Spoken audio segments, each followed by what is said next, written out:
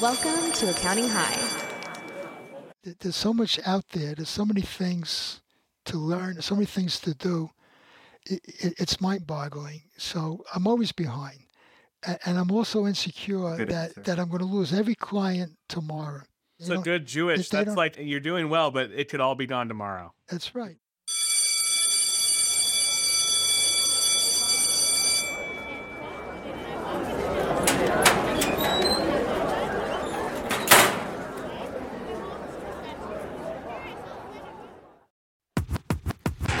Class is in session, it's time for shoperations at accounting. Hi, class is in session, it's time for shoperations at accounting. Hi, class is in session, it's time for shoperations at accounting. Hi, class is in session, it's time for shoperations at accounting. Hi, kids, do you like operations? It's Wednesday Accounting High, talking systems and processes, talking shop about operational balances, accounting, workbench to workflow challenges, hybrid teams for Pete's sake. I'm trying to manage through screens, but I can't figure out which Zoom window's my next meeting. And Dr. K says, Acuity uses EOS. Entrepreneurial operating system. Well, since 2012, my firm's been in the cloud. Join us as we go deep. I'll try not to run it to the ground. We're sharing profit and loss and managing back office. The tax staff just quit. Tried to hire on LinkedIn, no luck.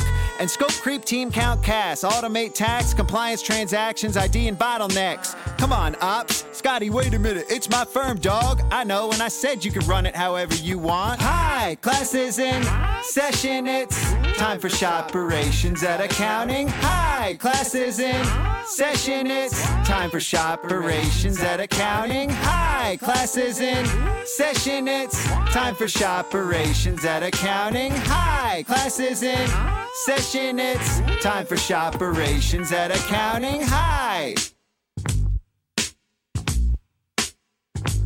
Introducing the star of our show, Jason Ackerman and Scott Scarano. We're gonna have a problem here.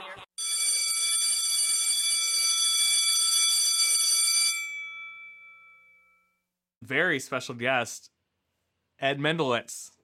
I think I said it right. I'm terrible with names, and you're Jewish too, so I should be able to say it. How to get the Jewish names. Ed, it's an honor to have you here. You've been around a long time, a legend in the accounting space. So why don't we got a lot of wisdom in the room? A lot of wisdom, mostly with Ed, almost none with me, a little bit with Scott.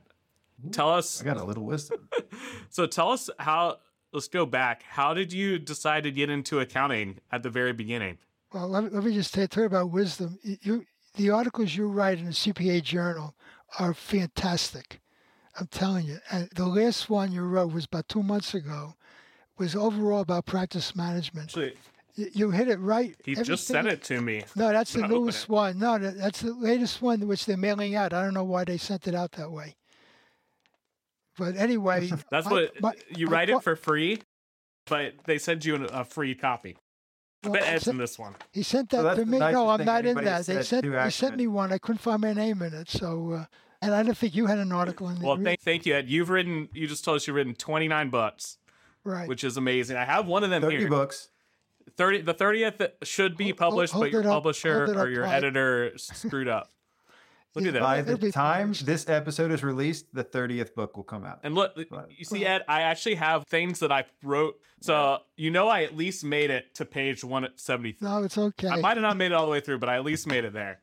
Okay. Well, it's a book that you don't start from the beginning and end at the end. You look at it when you have a question to see if I covered it.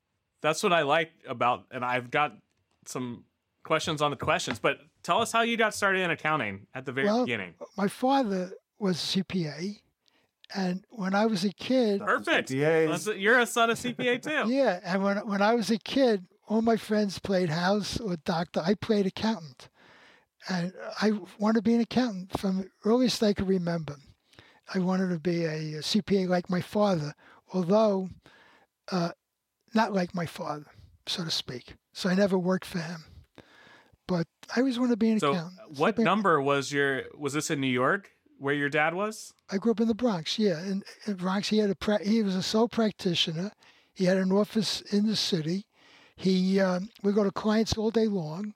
and then he would come home at night a little late. He would leave a little later than most people, and he would get home a little later, and he would have dinner. And then after dinner, he would call his clients that called him during the day because he was their client, so he couldn't call back. And I would overhear the conversations. I was a kid, and I picture me being 6 or 7. So I don't know what he's talking about. But it seemed like none of the people he spoke to could make a decision without hearing his advice. And my mother, who typed his tax returns and reports, knew everybody. So he would then explain to my mother what that person wanted. And it seemed to me that my father was a very powerful person because he had all these people who couldn't make decisions without getting his advice. And I wanted to be important and powerful like my father. So that was my first impression of accountants. Not, of course, he did tax returns. My mother, it would be typed all over the house for a month and a half. People would come on Sundays, who I got to know. Every year they would come on Sundays during tax season and get the tax return because he worked on Saturdays. Financial statements, I didn't know what a financial statement was until I got a little older. But my impression of accounting was what my father did with the advice that he did. And I got to tell you something. As I got older and I learned more, I realized he never got paid for that. And you know something? I don't get paid for that either. We have a new thing in public accounting called bundled services, subscription services. I've been doing that since I started. I would get a client, I'm talking about a business client, and I would say, okay, you need a tax return, you need this, you need me to come every month. I would add it up, and I'd say, tell you what, it's going to cost, I'm talking about a long time ago, let's say today, let's say it costs $10,000 a year. Pay me $833 a month, and it covers everything. And that was a subscription service. So you were doing fixed price billing before it was super cool. I was doing it. I was really doing it right from the beginning. Fixed price, subscription. I got paid every month. You know, when you get paid every month, you know, when you're on a time bill basis, you bill the 10th of the next month if you do the service. And then if you're lucky, you get paid by the end of that month. When you send out a bill on March 1st, the check is there by March 8th and 9th. And the way I was, if I didn't get the check by the 8th and 9th, I called the client to find out if there was a problem. They'd say, no. I said, well, you didn't pay me. We've just sent you I said, yeah, but that's my salary. You got to pay it right away. And when I merged with Withum, we had no accounts receivable. We had a few, you know. So do you remember what your dad's CPA number was? It's low. No, I don't remember, but it was, my number's pretty low. I think he was like number. What's your number? I think it's 24,000 and something in New York State. Yeah, mine in New York is 108,000. But you know, my father. I bet your dad. I got to say, my grandfather. Yeah, my grandfather was in New York too. I bet his was like really low. No, that'd be cool to find out. Well, I have a certificate. It's about 8,000 and something.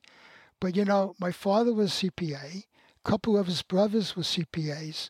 I'm a CPA, and my daughter-in-law is a CPA. So we actually have 3 generations of Mendlowitzes that were CPAs in New York. But I'll tell you something that I learned from my father. You learn. You know, my father didn't sit down and say, "I'm going to tell you this." My father was admitted to practice before the United States Tax Court, and he got a certificate one day. And I asked him, "What is this?" He says, "Well, you now have to take a test to become admitted, but they grandfathered in anybody that was a CPA that was practicing." So he applied and he got a certificate. He got admitted to tax court. When I found that out a couple years after that, I found there's a test that CPAs could take, which I took the test and I passed it. They give the test once every 2 years in Washington, D.C. So I'm admitted to practice before tax court. I actually have tried cases. I tried more cases in tax court than every lawyer in the tax department in my firm combined. But in any event, so I found that out from him. He has a certificate, which I still have his certificates. So you find things out. By the way, I have offered to help people write articles. I've helped 150 people write articles. I've helped over 75 people give their first speech. I have never helped anybody become admitted to practice before the tax court. Not one person has ever took me up on it. So that's one thing I tried to help people with. Maybe I need to do that. What's your record in tax court? You've done it. My record in tax court is I tried 6 cases. One of the cases, I had a whole opinion. I lost every case, by the way. But I 0-6. That's why nobody took you up on it. No. Now listen, one case involved Section 306 stock, and I came up with I couldn't get a 10% concession by the IRS. Wouldn't give in on 10%. So I went to court, and I gave an argument which the judge agreed with my argument and said that should be a new test for 306 stock. But he said it didn't apply to my client, and he explained why it didn't apply to my client, because he was a cheap son of a and never gave charity. And I said a motive for doing 306 stock should be charity. So I lost that case, but in my mind I won because I got an opinion. But I did try one case. I can't say I lost it. The 6 cases I lost were with briefs. We're all losing cases. But I got experience. I helped my client. My clients got the day in court. But I must have filed 100 petitions, and of the 100 petitions, I've settled those cases. In fact, one case I just settled a couple months ago was a losing case, and I settled it where I won about 80. I got 80. The client had to pay about 20% of what the government wanted, and that's because of my knowledge of the tax court procedures. So it's a great strategy, and it works. But I got to tell you, one time, I was called by somebody 3 weeks before a trial date. She had to go to tax court. So I said, fine, I'll handle it. I call up the attorney. I said, ask the attorney for a continuance. He said, I'm not giving you a continuance.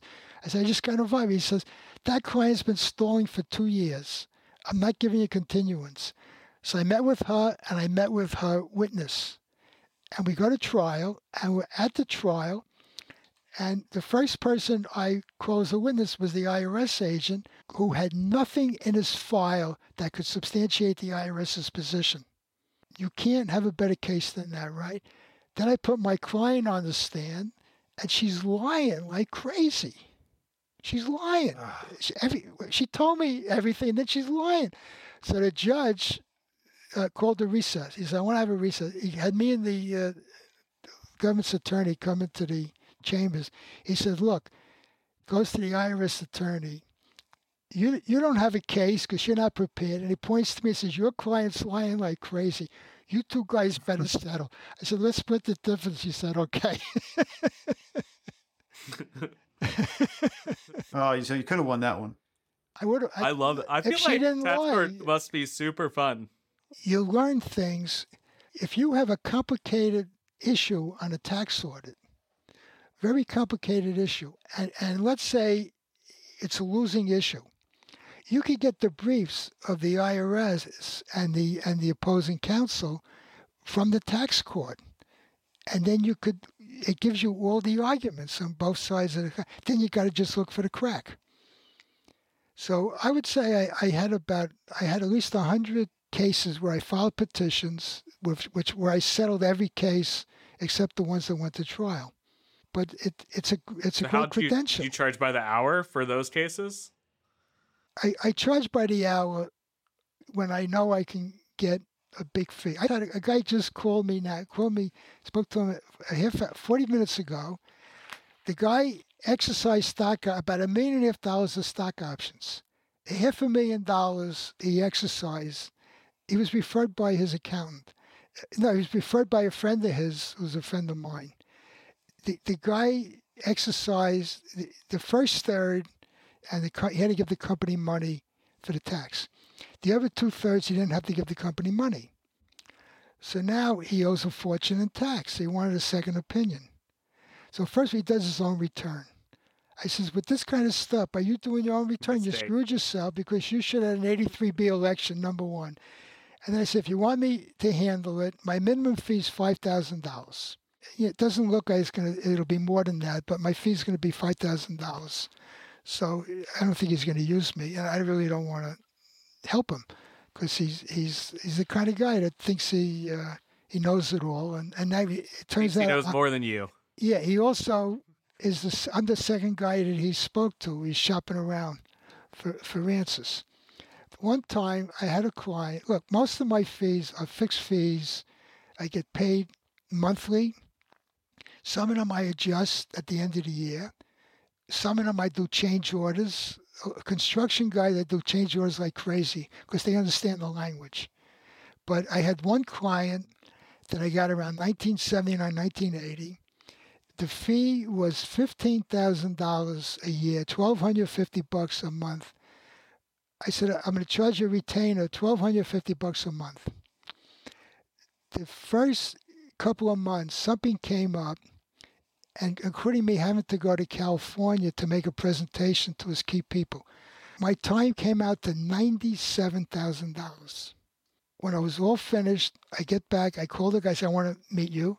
He says, why? I says, I have to charge you for what I did, and the fee's pretty high, and I want to explain it to you. He says, how much is it? I say, $97,000. He says, I don't have time to discuss it. Give the bill to Dan, who was the controller. I got paid 2 days later. So you got to use your judgment. Look, I'm in business, and I'm not in business. I love accounting. Believe me, I love it, but it's not a hobby. It's a business. You know what kind of money I have to make? I have to make a living. I have to be able to fully fund my pension plan. I have to have money to grow my practice. And then I like to have some profits now and then. So if I'm making that, I'm doing okay. And I charge the fees accordingly. And there are some people who will pay you by the hour, and there's some people who, most people won't. And you got to use your judgment. Sometimes I'm right, sometimes I'm wrong. Sometimes you do stupid things, and you learn. I got a guy referred to me by the guy in a pizza restaurant many years ago. He had a friend that had a big tax, $100,000 estate in New Jersey. He explained it to me. It's something I could have fixed with a phone call. So the client calls me up, potential client. He tells me the issue. I'm telling you, I could have made a phone call and maybe a letter. He says, what do I charge? I said, I charge $500 an hour. That was the end of the conversation. If I would have told him I charge $1,500, I would have got it. So now there's not a single client I have today that knows my rate. No one, I have not quoted a single rate to any job I've done, at least in the last 5 years. So I am a proponent. I have the hardest time pricing these days. No, I'll tell you what I did. Pricing. Go ahead. Well, you're amazing because you've basically been learning how to value price for 50 years. So you've gotten really good at it. More than 50. So, but thank you. I want to ask you, how do you know when you're talking with a client, what's a good way to know if they're going to be a good client or they're not going to be a good client? Well, when I had my practice, any client that paid me a fee was a good client. It didn't matter what the fee was. They pay me, and they pay me every month. That was a good client. There were people I took as client. I never took people that were, cheated or anything. But there were some people that are not nice. I once saw a client and his son physically fighting and wrestling with each other in their office. And I have a witness. My partner was with me when he saw this. This is a guy I would have never wanted as a client, but it was a very good client, very high fee, very interesting work. And the fact whether I liked them or didn't like them was not relevant. I did a great job for them. They appreciated it. They paid me my fees. It was all fixed fees. I handled one tax audit for them, where the time came out to about 17 grand. And the deal that I had at that time was everything was fixed except tax audits.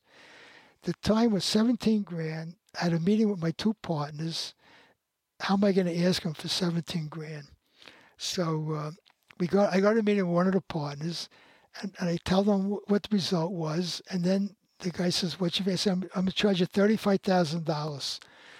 My partner almost fell off the chair. The client says, "Well, how much time did you spend?" I said, "Tell me what part of the result you did not like." He says, "I'll give you a check now." I love that. So you're in I business. guess, yeah. So basically, it sounds like you'll take any client if they pay you the right amount. Is there like a line where you'll fire a client if they do something Well, let me put it this way. bad, or Where's the line? Now I don't take any client. Now I'm very picky of what I want to do. But when I had my practice, we took everything that came our way, and I could talk for hours of the work we did. I took a mutual fund, public company mutual fund client, and didn't know what we were doing, and I got killed on the fee, and that was about 19 years ago, and it's still a client of Withum today, and I've been with actually it's probably 20 years ago, so I didn't exactly get killed on the fee. If a client is litigious, I don't want him at all. I don't care who they are. I don't care how good the fee is. A client that likes to sue people, I wouldn't take. And anybody that is breaking the law, brown out breaking the law with look, I've had Crooks as clients. They have to file taxes.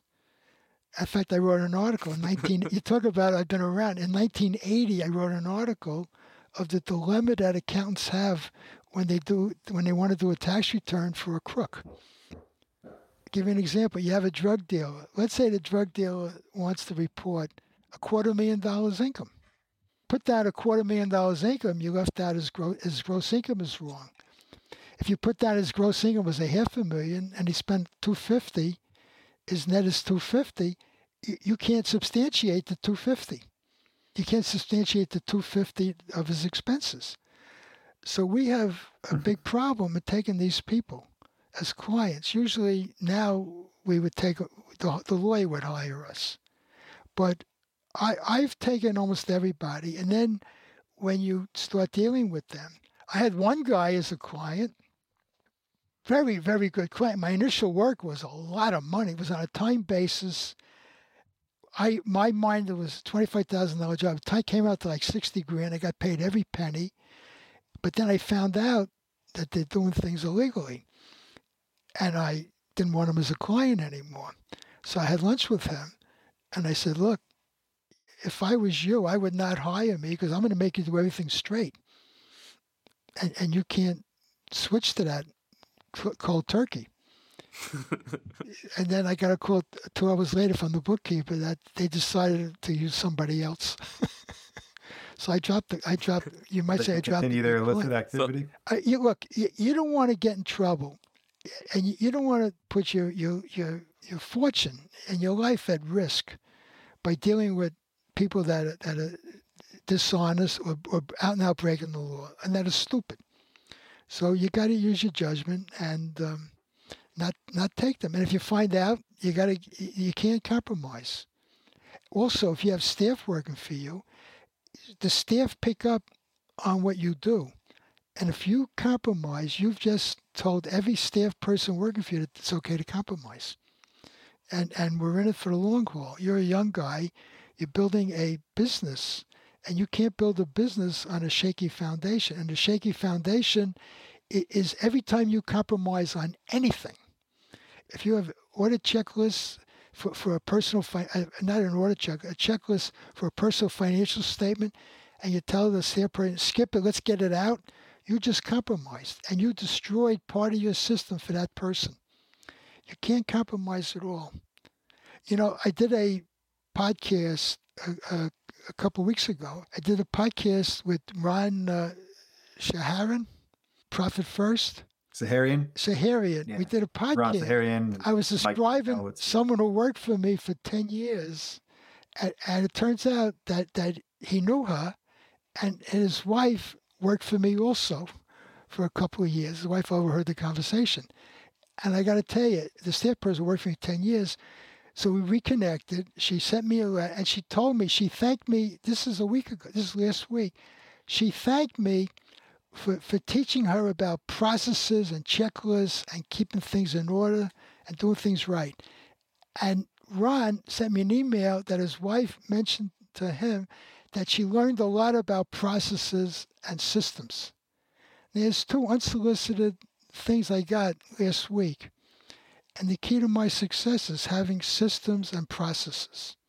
It sounds like you got integrity too, which is a hard thing to measure. But if you have it, people know it. They know it. They remember it. Well, they may not know it, but I can tell you what they definitely know when you don't have it. That's what you got to look for. You can't walk around saying, I got integrity, but you can't do anything that lessens people's confidence in you. It shakes that foundation too. Like That's what it is. Yeah, that's why it's hard to measure though, because you can't go around saying I've got integrity, because usually the people that say that have the worst integrity. They're the ones who are lying, just about that too. Well, Ed, sounds like you have a lot of client stories. Tell us like the craziest client story. Like, what's your go-to crazy client story? Well, not the one that you don't tell anybody. So I bet you've got a the hot scoop here. Yeah, we got the hot scoop. Well, one guy, I get a guy as a client, and it turns out he had 5 accounting firms in 5 years before me. It's a big company. Red flag. So no, I get the client. In fact, the client before me was Tush Ross when they were one of the big 8. Now it's whatever it is now, but. So that's a prestige thing. I get a client that Tush Ross was the accountant. So I'm working on everything looks good. About 3 months after I'm the accountant, guy calls, sets up a meeting. He says, I forgot to tell you something. If I have to pay taxes, you're gone. I says, what do you mean? Yeah, I says, if I have to pay taxes, you're fired. I said, you got a big company. You got over 400 people working for you. He says, well, if I have to pay taxes, you're gone. You saw my history with the other firms? You think you're any better than them? Prove it. So that was the meeting. I walked out of here, shook up. I called the guy 3 weeks later. I said, I had a meeting with him. I said, I'm going to tell you how you don't have to pay taxes for the next 2 years. But you got to do every single thing I say. And if you don't do everything I say, you're going to end up paying taxes. I want you to now tell me that it's not going to be my fault, it'll be your fault. He says, what is it? He says, you have to buy a TV station between $5 and $10 million. He says, that's all I got to do? I said, yes. Thank you. 2 or 3 weeks later, he calls me, I had a meeting. He says, here's a contract I just signed to buy the CBS affiliate in Erie, Pennsylvania, for $6.5 million. If I got to pay taxes, you're toast. and so he did that. Didn't pay. And then I had him build a TV station in Little Rock, Arkansas, and that wiped out his taxes. So for a period of, this lasted 7 or 8 years, we didn't pay any tax. All kosher, legitimate. So what happens in the year he paid tax? Did he fire you? No. What happened, we sold the company. And I made a small fortune. See, here's another example of he was on a time basis. I helped him negotiate the sale. My time to help him negotiate was $27,000 and change. This is like 1986, 87, something like that. So I go to him the day after. I said, look, I told you I was charge you on time. The time is $27,200. Here's the bill. I want a $200,000 bonus. He says, well, I had to pay big fees to the investment banker. I had to pay big fees. I said, look, I want $200,000 bonus. The next day, he wired $100,000 to my checking account. So I got $100,000 I went to God. So he got the deal. So he got the deal. So you only got half? I got $27,000, which was my deal. Plus the extra money was, I made a deal. I made a was deal the bonus. to do it on a time. I didn't make a deal to get a bonus. If I made a deal to get a bonus, my integrity is compromised because my job now becomes to make sure the deal closes. How could I be independent and advise them if I'm getting paid if the deal closes? Think about that. A friend called. In your mind, I spoke to a friend. 100 was what? Were you excited about the 100? No, I'll tell you what happened. No, I was pissed off because what happened, my partner did not tell me that the 100,000 got wired in. And I was pissed off at this guy for months that he didn't give me what I asked for. And then when our fiscal year ended June 30th, this happened like in December. And then in June we had our annual meeting. I had two partners, and we split up the money. And I was ready to tell these guys that I was going to leave. And we looked at we had a $500,000 profit that we split up between the three of us, and including the $500,000 was the 100 that this guy sent me. That's when I found out. I said, why don't you tell me he sent in 100,000? He says, I didn't tell you because I thought you'd want to split it up at that point. I wanted to save it till June. And I ended up leaving that partnership a couple years after that when I had enough money. I said, I had enough money. I don't need this anymore. But we didn't been a partner. We didn't fight. We didn't have any fights when I left. I left, and we still remained friends, and life goes on. So, how many different partnerships have you had? Well, let me tell you, I started by myself, and then I formed a partnership with two other guys, and me and another guy left the third guy. I went in with Jack and Cy. I left Jack and Cy, and Cy asked if he could come with me. So on January 1st, 1974, Cy Siegel and I started a firm, Siegel and Mendlowitz. We didn't know if we were going to make a living, because we left the other practice. My wife was typing the bills at home, and we made a fortune that year. We made a lot of money, and then we started to build a practice. And I left on June 30th, 1988. We had 50 people. We had a third partner, and we had 50 people in the firm, total people. And we making a lot of money, making hundreds of thousands of dollars. In fact, the Wall Street Journal wrote an article about us in 1981, how successful we were. And I left. I had enough money. I had enough of this craziness. I had enough of the dealings, what goes on. Plus, What was the craziness? Well, I wanted to expand the practice, and they didn't want to expand. You got to make investment. There's a lot of investments you have to make if you want to grow a business. We needed new facilities. We needed an IT person. This is 1988. We needed a marketing person. We needed more structure, and we needed to make a big investment. We needed to be peer reviewed, which nobody was doing at that time. We needed an audit reviewer, which we didn't have. We were doing audit work. So I got to the point that I wasn't fighting with my partners, but we weren't friends. We were friends, we weren't friends. Well, I didn't have that zip, so to speak. And I had enough money. So what I did is I downsized by leaving the practice. And I formed a small firm with Peter Whiteson on July 1st, 1988. And Peter and I merged in with him on January 1st, 2005. So I had a good run. I was partners with Cy Siegel from 1970 to 1988, and then partners with Peter Whiteson and Frank Boudelet. Well, Peter from 1988 to today. I speak to Peter almost every day. I'll give you an example. When I merged with Peter, we started the firm with Peter. In fact, Peter's on the phone right now. Pick it up. No. When Peter and I had lunch together every day when we were both in the office. I never had lunch with my two partners when I was in New York. I would have lunch at minimum of once a week with staff who were in the office. You have staff that you become friends with or like. So I had my group of guys that we would have lunch with whenever we could in the office. Usually I was with clients. 3 or 4 days a week I had lunch with clients. But I never had lunch with my partners. But Peter, and then when Frank became a partner, we always had lunch together. So that's a little different in the tone.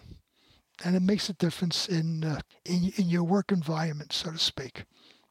So I can't tell you. What was the biggest argument you ever had with a partner? What was it over? I don't think I had one argument with Peter, and the whole time we were partners, and I'm not going to tell you about that. And that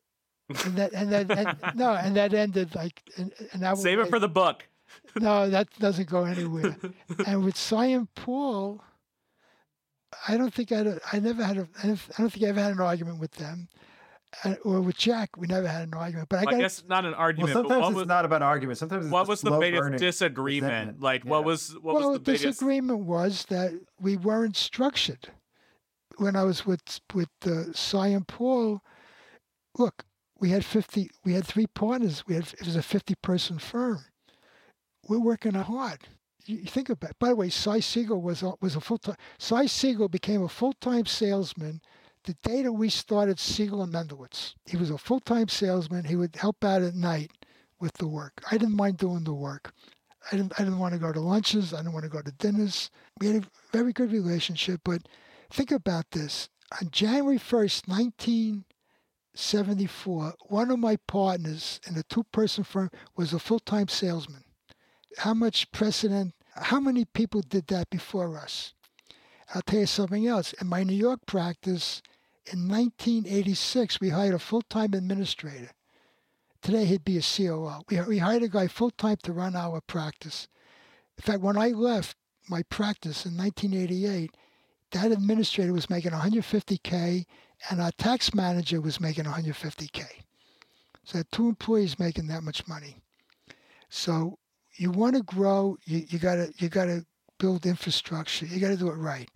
And my 2 partners didn't want to do it.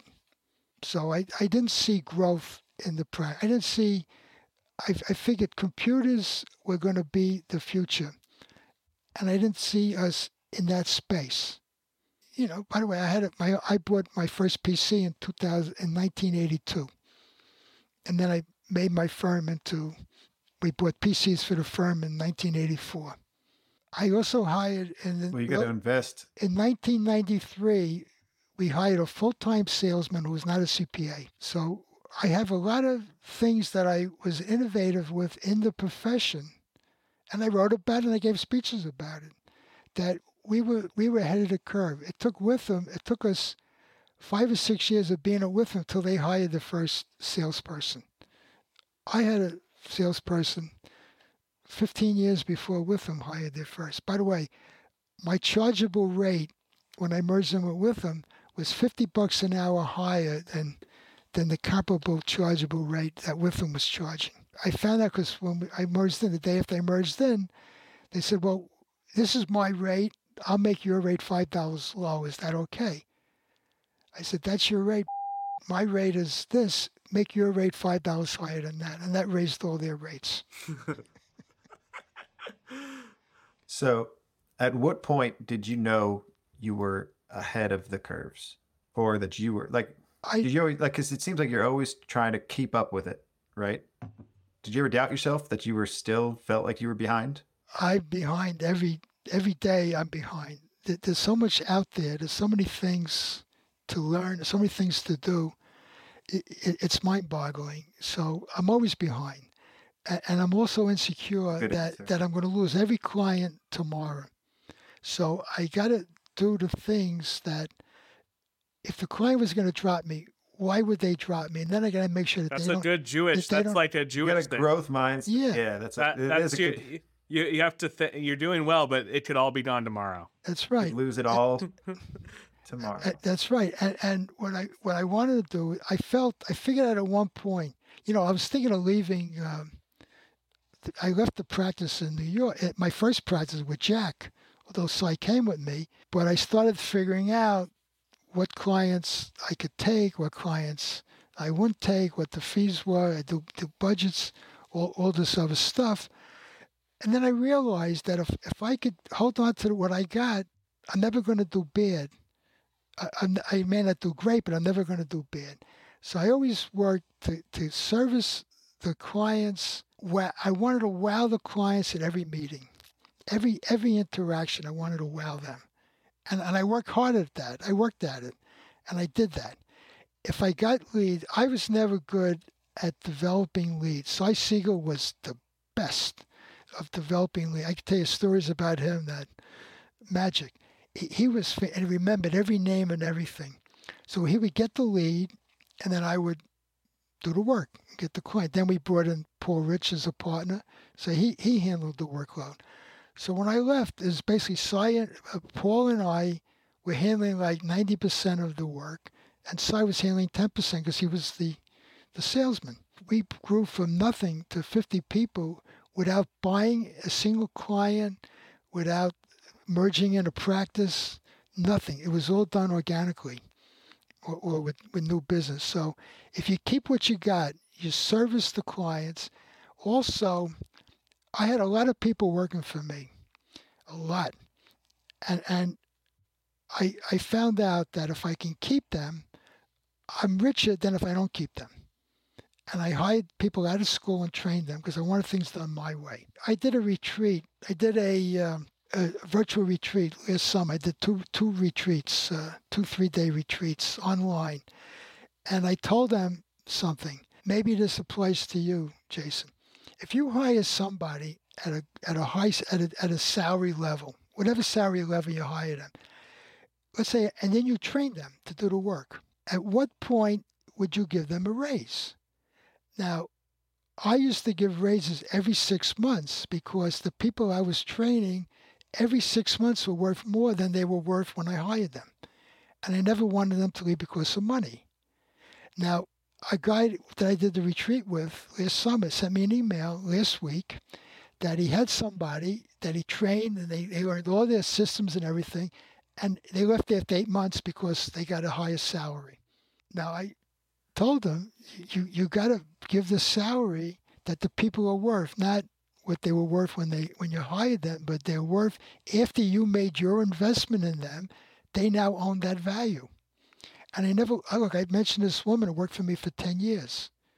When I merged in with Withum, 2 of the people that merged in with Withum left. They left in 2019. I merged in 2005. So these are people who worked for me for 3 years, and then I merged in and they worked with Withum 14 more years. When I had my New York practice, if we lost people that we hired out of school, it was like an event that people talked about. Nobody quit. I gave raises every 6 months. You work overtime, you get paid for the hour. You work this week overtime, it's in next week's paycheck.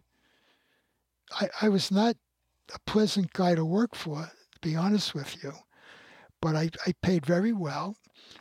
People went home at night feeling that they did a good job and that they learned. And the fact that I was in didn't matter. And my job was to make sure that people followed the processes and followed the procedures. So, Ed, tell us what the biggest thing that's changed in accounting since you started. I'll tell you the biggest thing that hasn't changed, the stupidness of the bosses.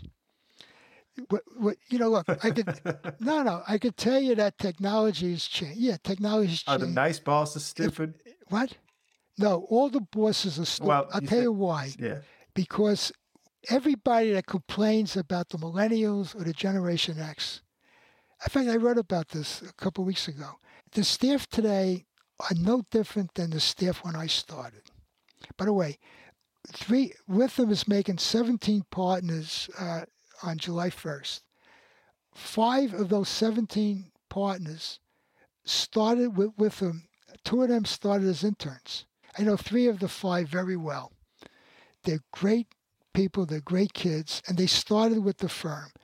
There's opportunities, and what we do is we destroy the opportunities for most of the people, except for, quote, some of the people who stick it out.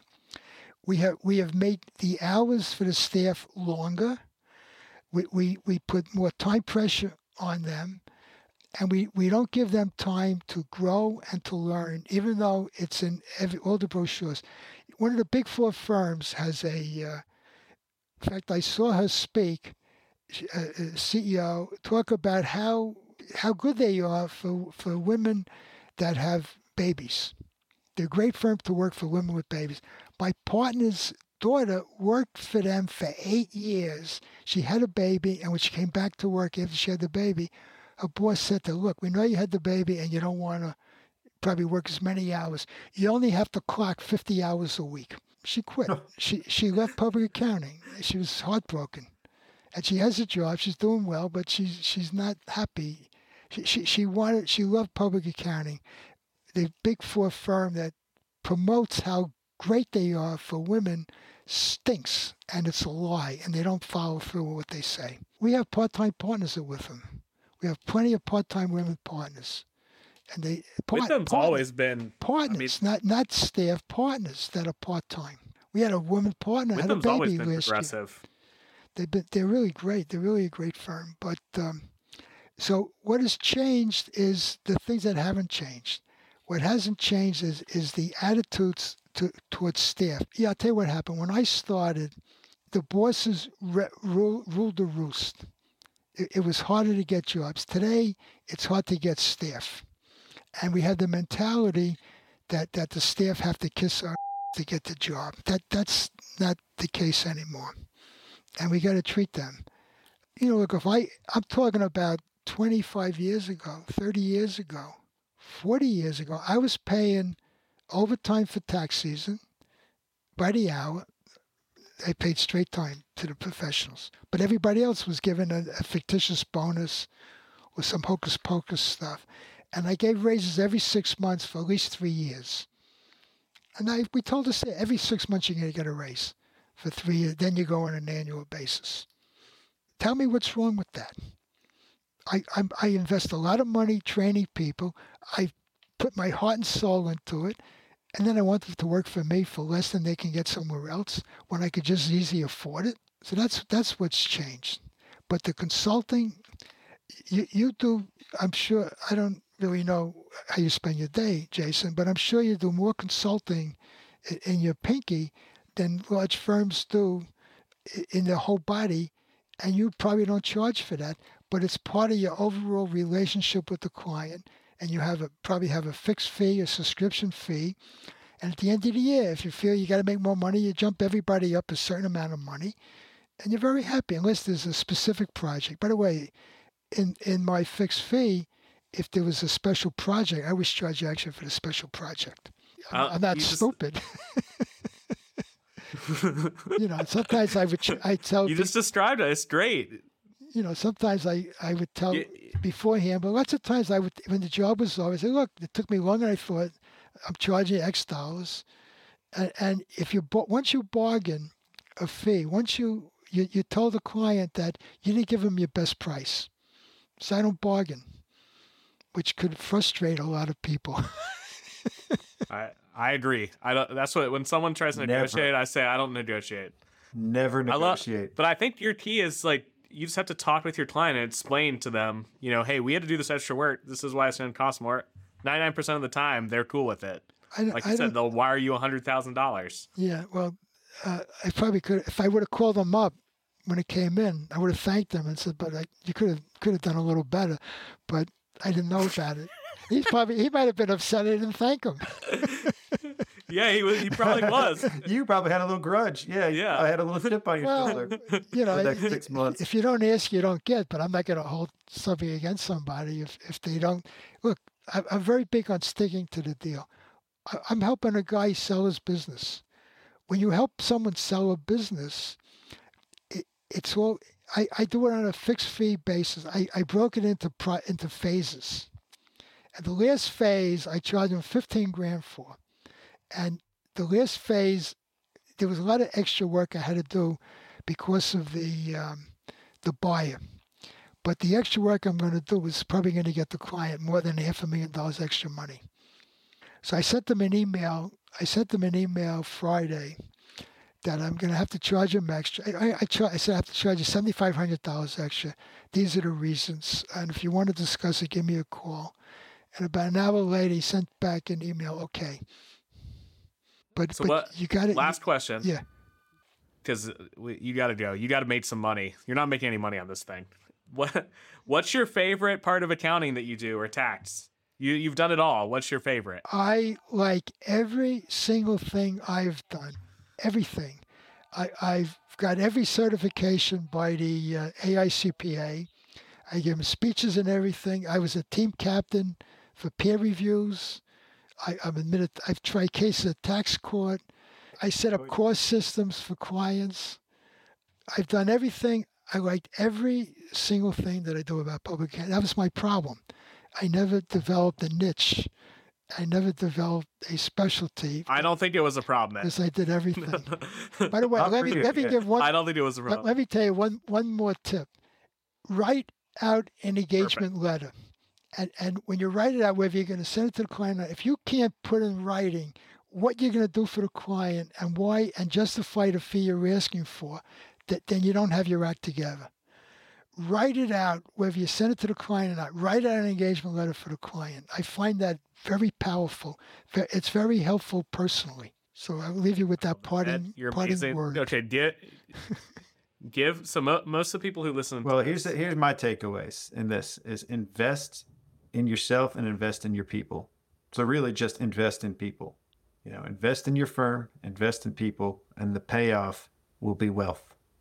That's right. That's the formula. Invest in yourself, and you will be wealthy. Okay, Ed, tell us. So most of the people who listen to this own a firm or thinking about owning a firm. If you were starting a firm from scratch, give us some advice on some things. You already talked about process and stuff, but give us a little more Ed advice on some things to close. Get a client where you can get a check every month. Get that annuity business. The annuity business is your income, is your living, and is your equity. I know people that want to go into like forensic accounting, where they can maybe make some big fees out of it, but there's no equity.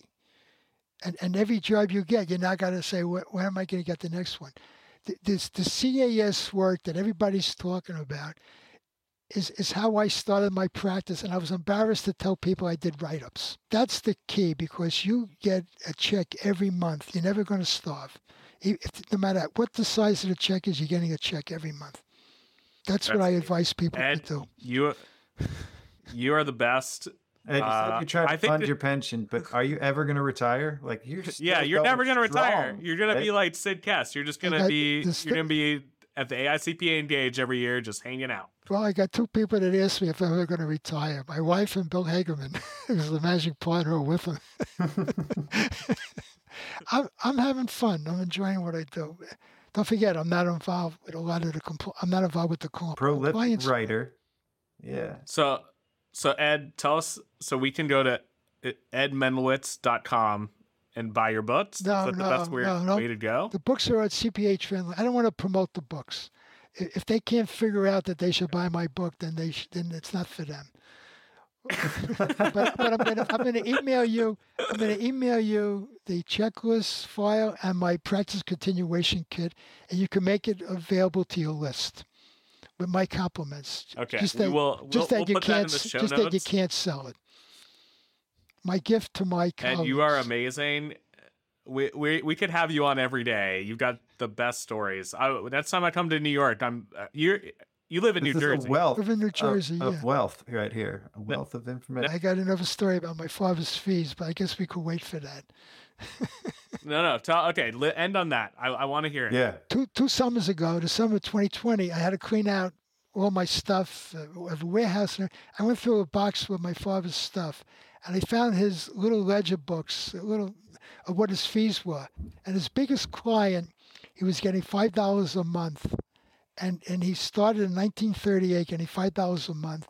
And in 1943, he raised it a little bit. So from 38, 39, for 5 years straight, he did not get an increase. Because I was born in 42. I guess he needed some more money, so he raised it a little. When my father died, that was World War II, too. Yeah. Probably. And when my father died... couldn't raise rates then. This guy was my father's largest client. But the point is, you got to raise the fee every year. Your expenses go up every year. And when you raise the fee, you're not increasing the fee. You're passing on your increased costs. If you raise a fee 15 or 20%, that's increase. You raise it 3 to 7%, that's passing on your increased costs. And you got to do that or you fall behind. Okay, I'll end with that. Ed, Lots it's been of amazing. wisdom. Next time I come to New York, we're going to have lunch. I'll Okay, take you looking to forward to it.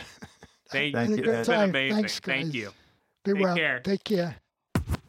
Hi, class is in session. It's time for shoperations at accounting. Hi, class is in session. It's time for shoperations at accounting. Hi, class is in session. It's time for shoperations at accounting. Hi, class is in session. It's time for shoperations at accounting. Hi, kids. Do you like operations? It's Wednesday Accounting High, talking systems and processes, talking shop about operational balances, accounting, workbench to workflow challenges, hybrid teams for Pete's sake. I'm trying to manage through screens, but I can't figure out which Zoom window's my next meeting. And Dr. K says, Acuity uses EOS. Entrepreneurial operating system. Well, since 2012, my firm's been in the cloud. Join us as we go deep. I'll try not to run it to the ground. We're sharing profit and loss and managing back office. The tax staff just quit. Tried to hire on LinkedIn, no luck. And scope creep, team count, CAS. Automate tax, compliance, transactions, ID, and bottlenecks. Come on, ops. Scotty, wait a minute. It's my firm, dog. I know, and I said you could run it however you want. Hi, class is in session. It's time for shoperations at accounting. Hi, class is in session. It's time for shoperations at accounting. Hi, class is in session. It's time for shoperations at accounting. Hi, class is in session. It's time for shoperations at accounting. Hi.